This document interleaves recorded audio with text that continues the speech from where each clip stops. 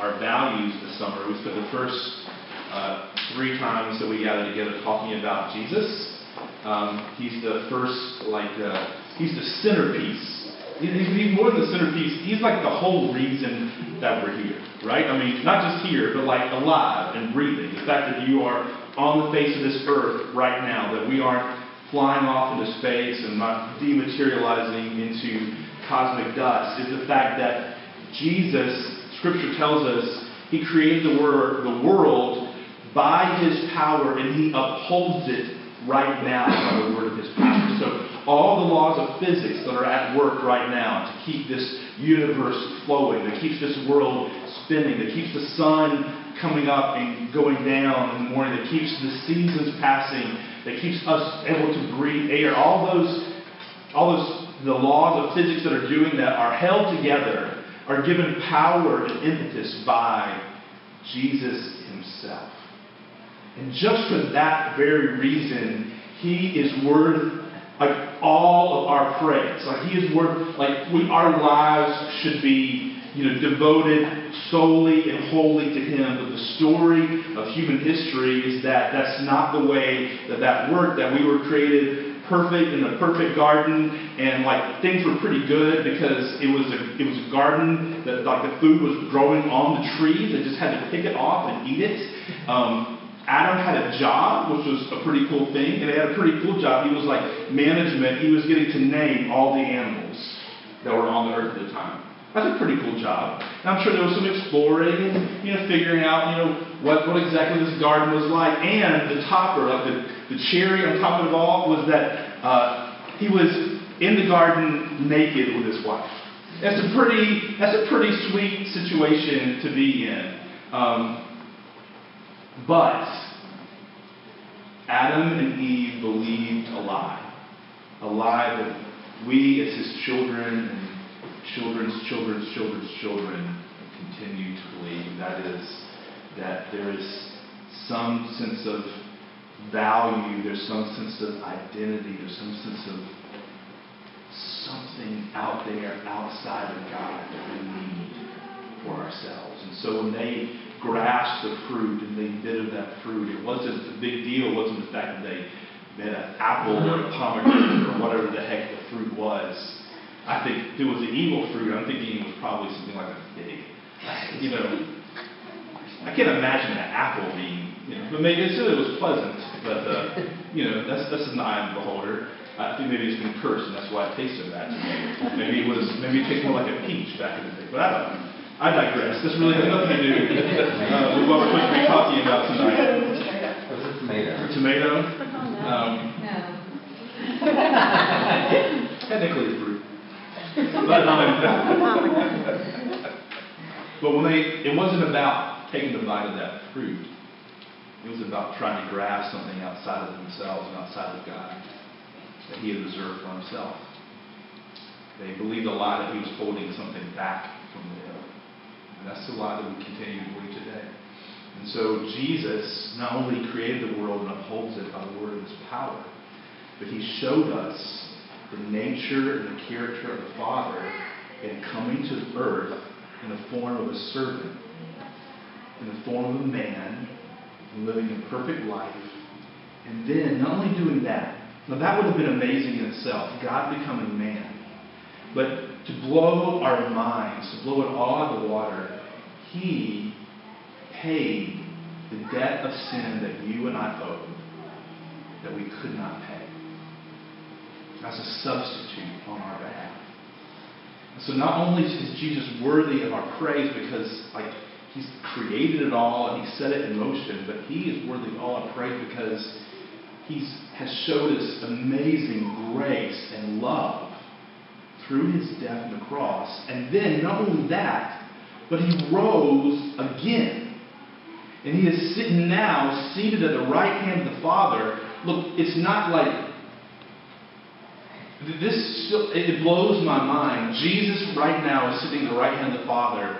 And you know what He is? He's a human. He's 100% God, 100% man. That didn't end after He died and rose again. He rose with His 100% human body, and He is present at the right hand of the Father right now, Scripture says, making intercession for you and for me. So that's a pretty cool guy.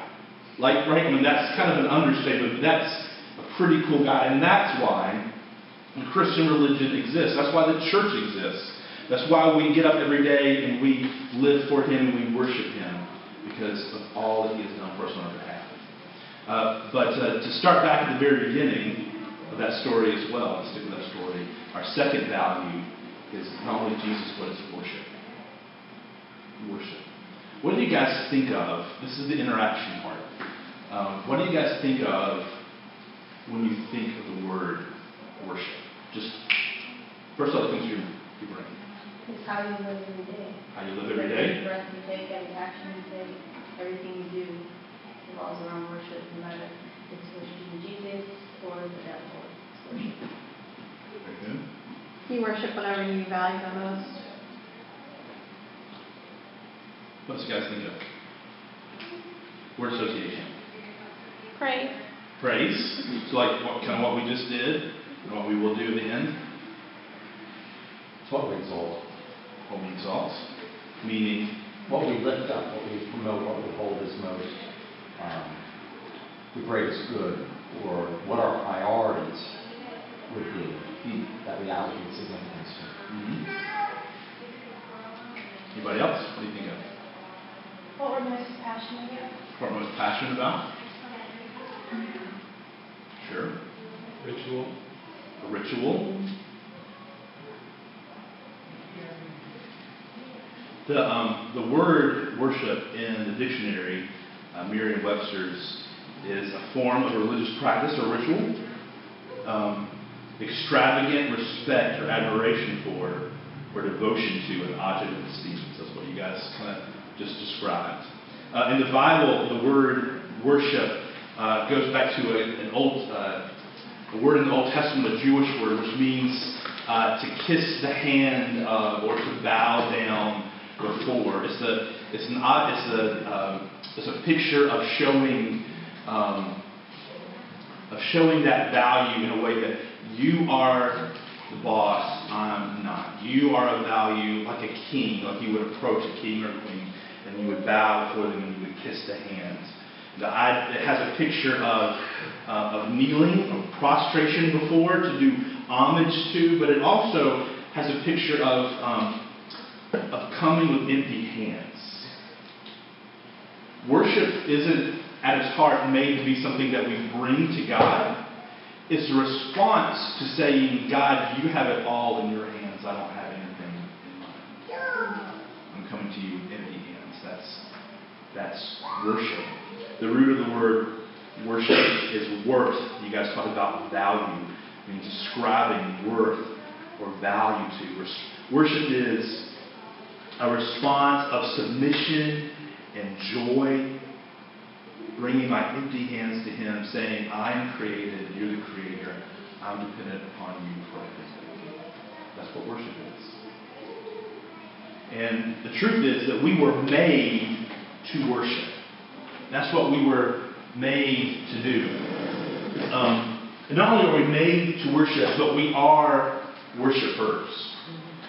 So let's go back even before Adam and Eve for just a second. And let's picture... you can't do this. I was going to say, let's picture the Trinity, but I don't know. I think we would have to stop and go home. But so the idea that Scripture paints to us that of the Trinity is that in eternity past, okay, so already your minds are blown. Like no outside of time, God has existed. And God has existed, Christian history tells us, in three persons, except He's one person. It doesn't, you can't get your head around it, but just stick with it. God the Father, God the Son, God the Holy Spirit, eternally existing, three persons, but yet of one essence, one person. And the theologians have this term of the relationship between the Trinity, and it's called perichoresis. That's a $5 word. You can write that down, or you already know what it is. Perichoresis, the idea of perichoresis is that for all of eternity, God the Father, God the Son, and God the Holy Spirit have been conducting this. This is where theologians fail in words. They conducting this sort of cosmic dance. Because God is the sum total of everything, not just in the world, but everything that is good and beautiful and lovely. The way we get to this is we think everything that you think of in this world that is good and beautiful and lovely is good and beautiful and lovely because it's a shadow of who God is. And throughout all of eternity past, God has been enjoying His own perfections because there's nothing else to enjoy. He's the sum total of everything that is lovely and beautiful and wonderful. That's who He is. And so for all of eternity past, He has been in this cosmic dance of the Father enjoying Himself as shown in the Son, and the Son enjoying Himself as shown in the Holy Spirit. And this whole cycle and mind-blowing relationship of love and friendship and beauty and perfection inside the Trinity. And at one point, there was like an explosion out of the Trinity. And that's what we call creation. It was an explosion of God's beauty, His wonderfulness, if I can make up a word, His amazingness. He exploded it in creating the universe. And that's what we mean when we say the universe reflects the glory of God. The glory of God, if you've ever heard that term, is when God goes public with His beauty. His inner excellencies is when He puts it on display for people to see. And that's what creation was. And then, in creation, He forms. And this is something different. Everything else in creation, He speaks into existence, right? You ever read the Genesis account? He spoke and let there be light, and the animals, and for some reason mosquitoes. I don't understand that one, but I don't know. But then, in the middle of creation, He takes dust out of the earth and He forms something. What does He form? Man. He forms man. And then what does He do? He breathes into man. So man is of the earth, part of creation. Or what else is He? Absolutely. That's what theologians call the imago Dei, the image of God. We were created in God's image. And it's sort of like this. I've heard it described one time. This is one of the best examples I've ever heard, that man was created to be like a mirror that's slanted like this. And if you view this as creation and this is God, and this is our place, because we're of creation, but we're not just creation. We're something different, right? We're made with spirit, and it's God's in His image. And then we're made in His image, but we're not God, right? He's different than us. He is other than us. We are of the earth. And so He made us to be like a mirror that reflects creation to God and God back to creation. So that's why He gave Adam and Eve a job in the very beginning. He said, go subdue the earth, have dominion. And inherent in that command is like go out and build buildings and create societies, make cities, discover science, discover electricity, and make iPads, which was awesome. And all of that is inherent in the cultural mandate of us reflecting this image of God, this creation ability, this creator ability that we have within us that is inherent from God, to take the things that are of this world and subdue it and to make things. And we were made to do all that and enjoy it and say, man, the ocean is beautiful. Man, The scene of this mountain is amazing when the sun rises and the birds are chirping.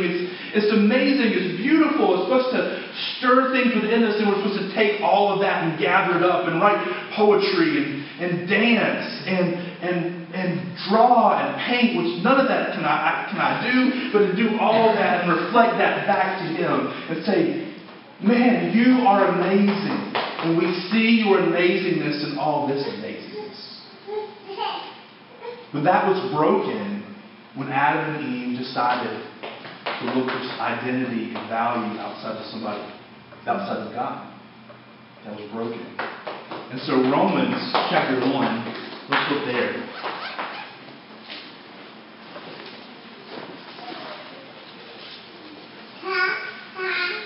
A side note, what we're doing here on Sunday nights in these gatherings are going to, obviously, it's going to be very different than when we get down the road and we actually launch.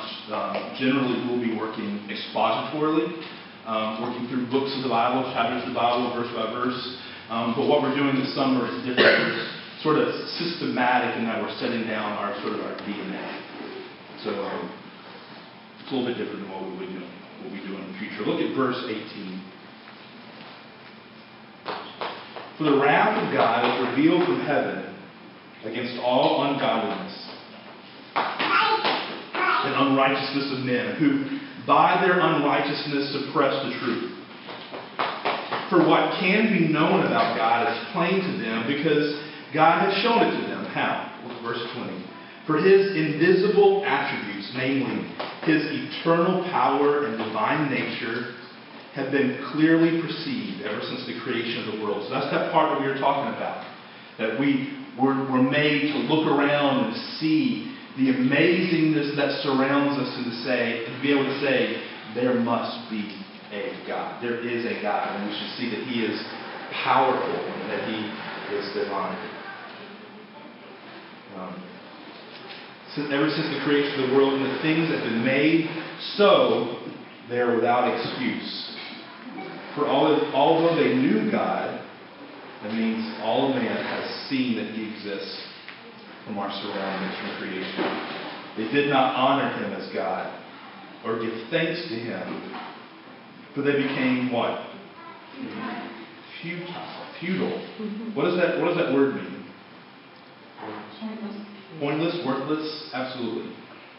They became futile in their thinking, and their foolish hearts were darkened. Claiming to be wise, they what? Became fools. And exchanged the glory. Remember we defined what glory was? It was God goes public with His beauty. It's the external showcase of His internal elegancies. And exchanged the glory of the immortal God for images resembling mortal man and birds and animals and creepy things that we worship by nature now. The creation instead of the creator. Well, the thing is, it didn't say they stopped worshiping. It just says they exchanged worship of one thing for the worship of other things, right? So they exchanged the glory of God, the immortal God, for images resembling man and birds and animals and creeping things. So in American society, modern American society, I was just in India a couple of months ago, and you drive down the road and you see like an idol over here and an idol over here, and people lining up to worship the idols and bringing them food. You see the offerings that they bring to them. So it's pretty apparent they're worshiping a created thing other than the Creator. But in modern American society, we don't have that, do we? Can you guys give me examples of how maybe in our society we do this? Money? Self. When a movie star dies, they put all that stuff out front of her home. Billions dollar industry, not just in making movies, but in following movie stars who star in movies. Why? Who kind of used to be like that would be famous? Give me some more ways. We do it trying to maintain beauty. People spend hours and hours and hours at the gym. There's nothing wrong with that. But I mean, some people just really like spend hours on that. They spend hours thinking about what they're eating and what they don't want, shouldn't eat, and planning out their next diet, and going to the doctor to get this tucked and pulled, and going to the store to try to buy clothes to make them feel beautiful. They're really just trying to. They want people to find value in them, I think, a lot. Make them feel good about themselves, but they want other people to value them. So We worship money in America, but we increasingly worship beauty. Increasingly worship beauty. I had a pastor once. He played getting ready for it and engaging in watching a sporting event. I was going to It's say like that. worship because he got everything he needed. He was ready. Nobody could disturb him, and this was his time. And he spent, and he was equating that to worship. The energy and the time that he involved in watching a sporting event. Mm-hmm. He happened to be from Dallas, so he's not such a good team. Science and secular humanism. Yeah, how so? In an effort to take God out of the equation, people have looked to humankind to being this great, awesome group who's capable of doing things on their own, and they use science to back that up somehow. They twist what science really is into what they want it to be, to make it to where humans are just the pinnacle and the best of everything, and the most evolved, whatever they may call it. Who else? You guys think of any other reason? Pleasure and feeling good. Pleasure and feeling good. Absolutely. Like emotional, especially if you do anything like it's ridiculous. What works for you is right, as long as it works for you. Brings pleasure to you, feels good to you, doesn't hurt anybody else. Why not? What else? Any other ideas? Technology? Do you mean like Apple products? There's kind of a cult with that. I'd rather go back to secular humanism. People do it with education. Yeah. And why? What underlies all of these things that we worship outside of God? These idols. I mean, you guys are saying these replace the idols that are on the street corners. In general, none of these things are bad. It just depends on whether or not it becomes something that, like working out is good if you want to get healthy. Like there's nothing wrong with it. Right. It's okay to watch football games. So when that becomes your central focus, it's like what you think about it, it's what you hold up. And we see the people, they're driving down the road, and I'm all about Dallas, but I'm not going to decorate my car. You see them. You do, and it's all the garb and. Constantly. When that thing becomes your central focus in life, people are looking for value somewhere. Particularly if you're a Gamecock fan, that's unhealthy.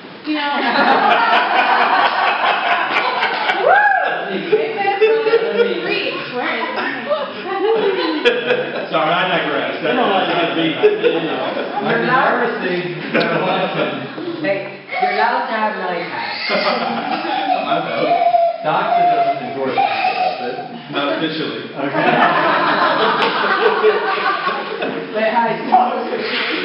But there's something that we're looking for underneath those things. It's not just beauty.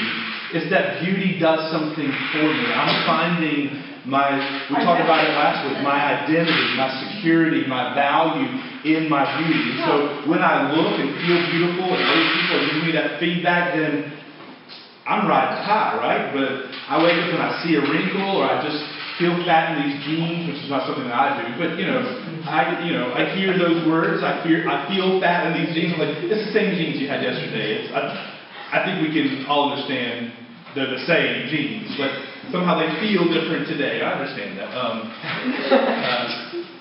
don't remember where I was going with that.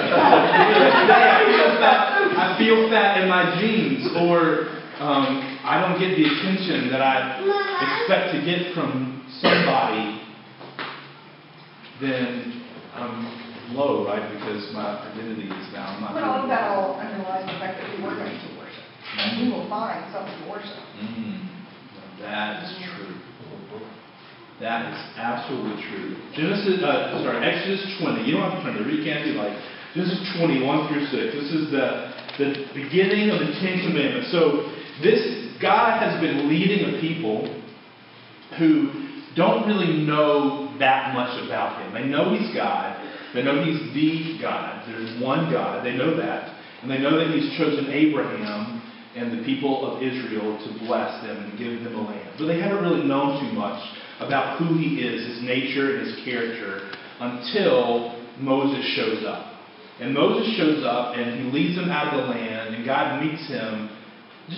I know it's a movie and all, but just imagine like what it must have been like for him to go up on a mountain and meet with God, and the people around to see like the mountain flashing. There'd be lightning and thunder, and it was bad enough that they didn't want to approach the mountain and touch it. So that had to be, it was pretty dramatic.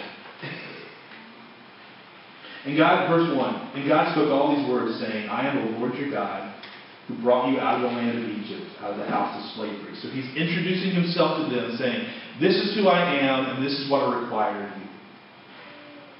You shall, this is the first thing He says, you shall have no other gods before me.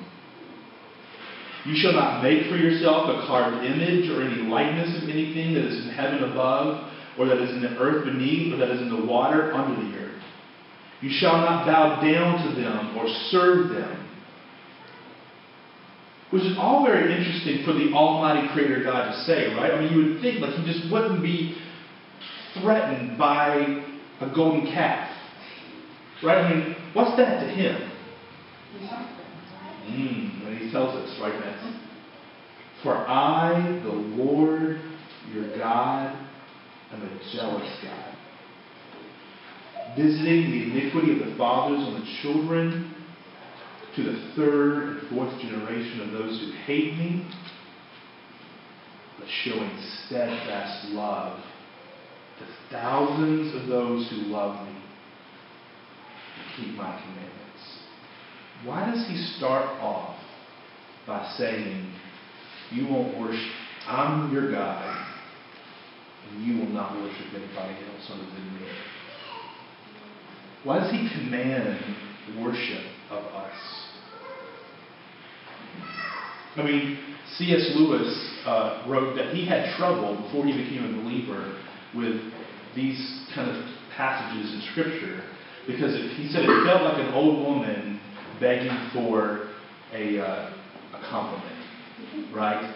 When somebody goes fishing for a compliment, like, oh, I just look terrible these days, and then when you say, no, you look amazing, and your hair looks great. Like Dan told me, I love your hair today. I didn't go fishing for that. It was just totally off the wall. It was a joke, by the way. You look at it.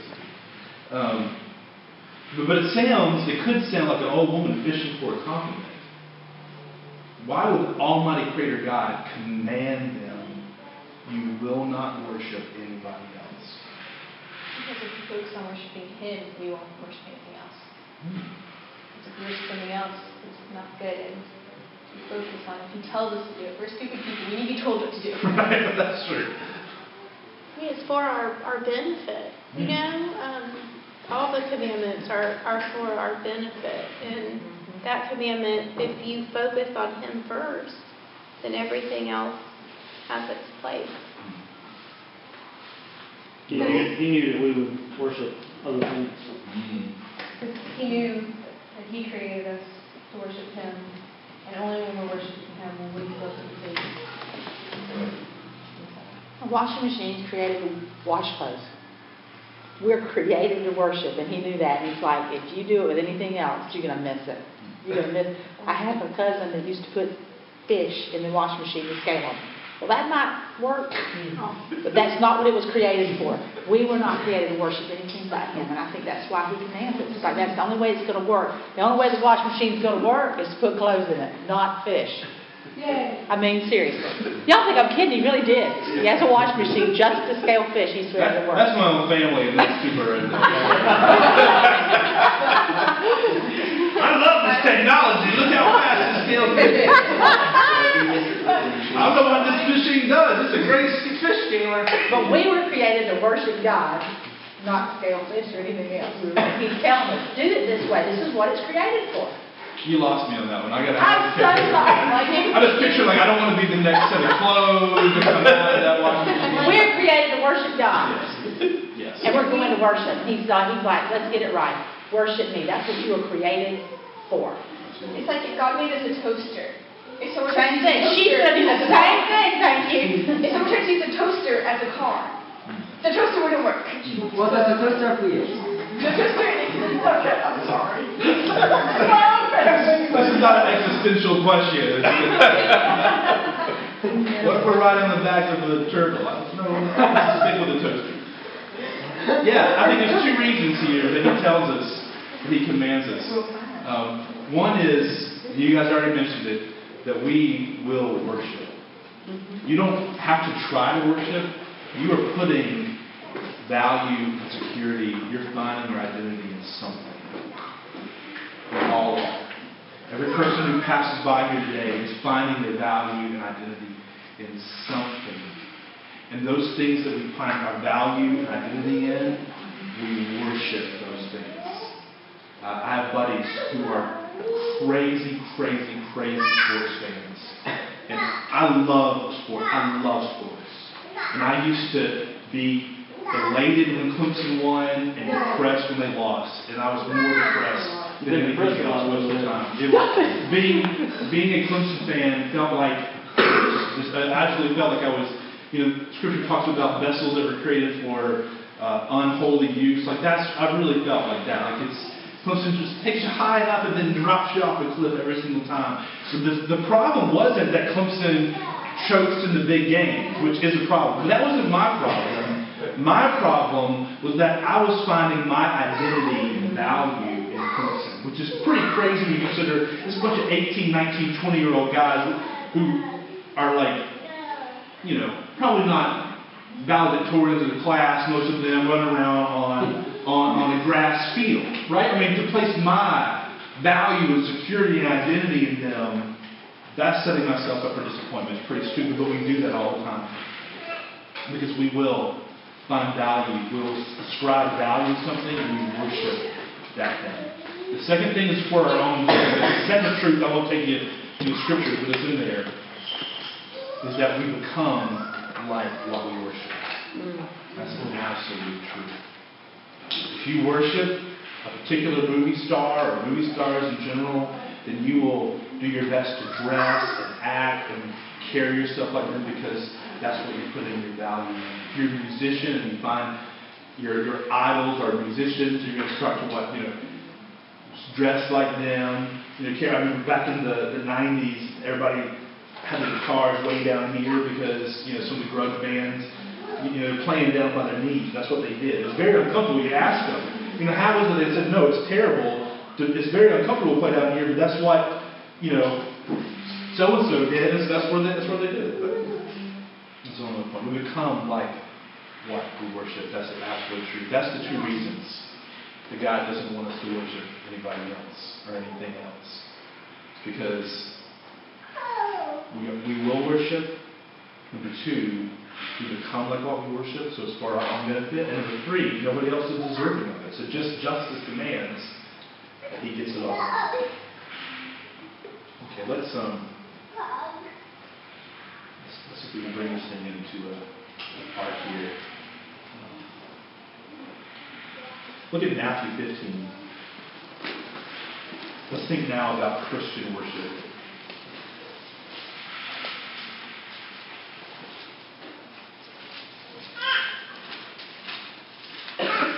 Matthew 15, verse 7. This is Jesus talking. You hypocrites, well did Isaiah prophesy of you when he said, this people honors me with their lips, but their hearts are far from me. In vain do they worship me, teaching us doctrine, the commandments of men. What is he saying there about worship? Not what you do with your mouth, it's what you do with your heart. Is it possible to worship Him but to be empty? Oh, yeah. Be not pleasing to Him? Oh, yeah. It's actually not worship then. Because worship must include our hearts and affections. Worship is not a discipline that we do. You don't discipline yourself into living a life of worship. You live a life of worship by having your heart affections changed so that you find your identity and value and security in the one who deserves it all. It's possible to go through the motions and it all looked great. We honored Him with our lips, but our hearts are far, far from Him. And that is vain worship. It has to be a result of our affections being stirred for Him. And then let's look at what stirs our affections. Ephesians chapter 1, verse 6.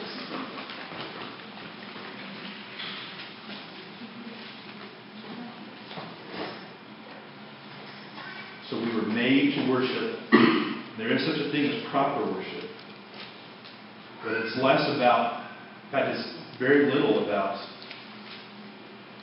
what kind of songs we sing or what kind of church we go to or even really about the things that we do. Because you could be doing all the right things and it's vanity, it's empty.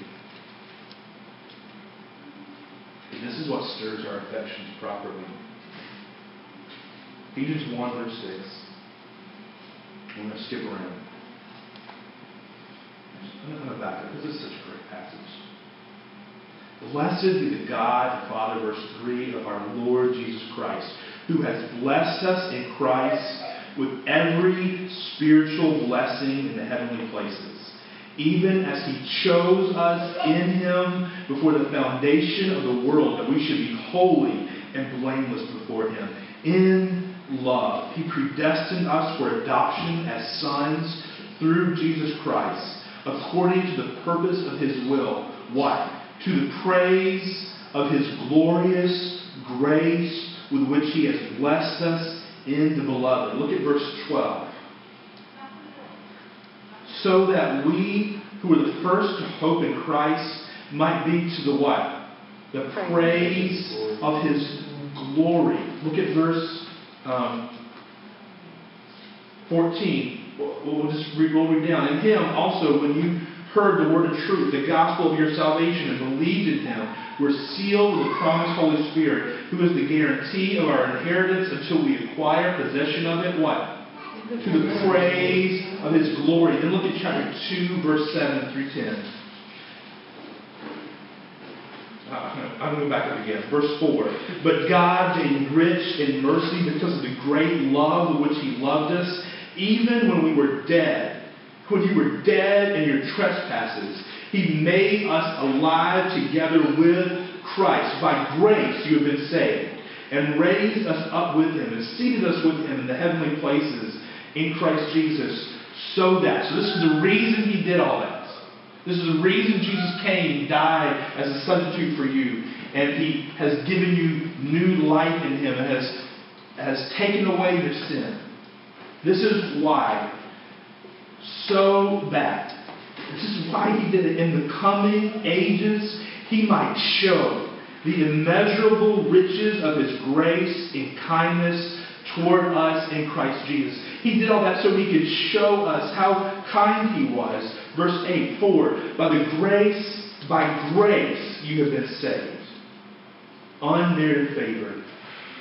Through faith. And this is not your doing. It is the what? The gift of God, not a result of works. So that what? Why did He do it that way? Why did He engineer that salvation would be by grace through faith, not of works? So that so we don't get the glory. So we don't get the glory. So none of us says, yeah, You know what? You know why I'm a Christian? You know why I'm going to be with Jesus forever? It's because I heard somebody talk about it and I had the good sense to believe it. Or, because I've done more good things than bad things. I'm going to be all right. Why did He design it by grace through faith? So that He would get all the glory and we would get none. So when we see what Jesus has done for us, it creates worship. It stirs our affections. It changes our heart. And when we feel our affection waning, the answer isn't to discipline yourself and to do the right things. Air quotes. I like air quotes. The key is to look at what Jesus has done for you on your behalf and be broken by it again. And to feel His love flowing to you, flowing to me, in His hands, in His feet, and His side. That creates a life of worship. Because it was an infinite sacrifice of infinite value. We can only give all that we have and all that we are back to Him. And that's why we come to Him with empty hands, on bowed knees, kissing His hand. Because He laid it all on the line. He did not have to, but we absolutely had to have that. There was no other way. And so, on earth, we are worshipers. Now we are made to be worshipers. When we see what He has done, it creates proper worship from our hearts. Do you know what you're going to be doing 100 years from now? I don't know what I'm going to be doing tomorrow. Except, I know I'm going to be worshiping Jesus. And 100 years from now, do you know what you're going to be doing? You're going to be worshiping the risen Christ. And do you know what you're going to be doing 1,000 years from now? 1,000 years from now? Well, we know. I'm going to take your extra time. I'm going to look at Revelation. You don't have to turn there if you don't like. But just every time we get a glimpse into heaven, we see it in Isaiah, we see it all the way through the Old Testament, and then in Revelation, we see it over and over again. Every time that we get a glimpse of heaven, this is what's going on. Revelation 4:2. At once I was in the Spirit, and behold, a throne stood in heaven, with one seated on the throne. And he who sat there had the appearance of jasper and carnelian, and around the throne was a rainbow that had the appearance of an emerald. It sounds like, he's grasping at straws of how to describe it. A rainbow that had the appearance of an emerald. I don't know what that means. How can a rainbow have the appearance of an emerald? Around the throne were 24 thrones, and seated on the thrones were 24 elders, clothed in white garments, with golden crowns on their heads. From the throne came flashes of lightning and rumblings and peals of thunder. And before the throne were burning 7 torches of fire, which are the 7 spirits of God. And before the throne there was, as it were, it's grasping again, a sea of glass like crystal. And around the throne, on each side of the throne, are 4 living creatures full of eyes in front and behind. The first living creature like a lion, the second living creature like an ox. Don't get caught on this. The third living creature with the face of a man, and the fourth living creature like an eagle in flight. And the 4 living creatures, each of them with 6 wings, are full of eyes all around and within. And day and night they never cease to say what? Holy, holy, holy is the Lord God Almighty, who was and is to come. And whenever the living creatures give glory and honor and thanks to Him who is seated on the throne, who lives forever and ever, the 24 elders fall down before Him. They keep on doing it. They never get tired of it. They can't help themselves because they're seeing Him in His glory, the public display of His beauty and perfection. They cast their crowns before the throne saying, "Worthy are you, our Lord and God, to receive glory and honor and power. For you created all things, and by your will they existed and were created." And let's look at verse 8 of chapter 5. And when He, that's Jesus, had taken the scroll, the 4 living creatures and the 24 elders fell down before, what does it say before? The Lamb. In heaven will forever be praising the Lamb that was slain for us, each holding a harp and golden bowls full of incense, which are the prayers of the saints. They sang a new song, saying, "Worthy are you to take the scroll and to open its seals." Why is He worthy? For you were slain, and by your blood you ransomed people for God from every tribe and language and people and nation. And you have made them a kingdom and priests to our God. And they shall reign on the earth. Let's pray. Father, you haven't just created us to worship like it's something that we can then do. You've created us as worshipers, and in that way, we are created in your image. We all ascribe value and worth and gather our identity and sense of value for whatever we put that value on. Father, we as believers, we know the one who is worthy of all praise and all glory and all honor. And yet we forget. And so once again, we thank you for reminding us what we were created for. And I pray that as you draw people to be a part of this family, of this church, that you would create a people who are cognizant of the fact that we are worshipers, and that all of life is worship. And that you would create a community of people who worship you in spirit and in truth, who are very real about where we are.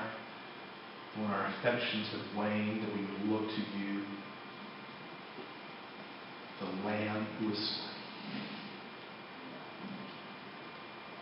That you would create, that you would win other worshipers in this area who worship vain idols today to worship the one and only true Creator God, the one for whom they're created. In the name of Jesus.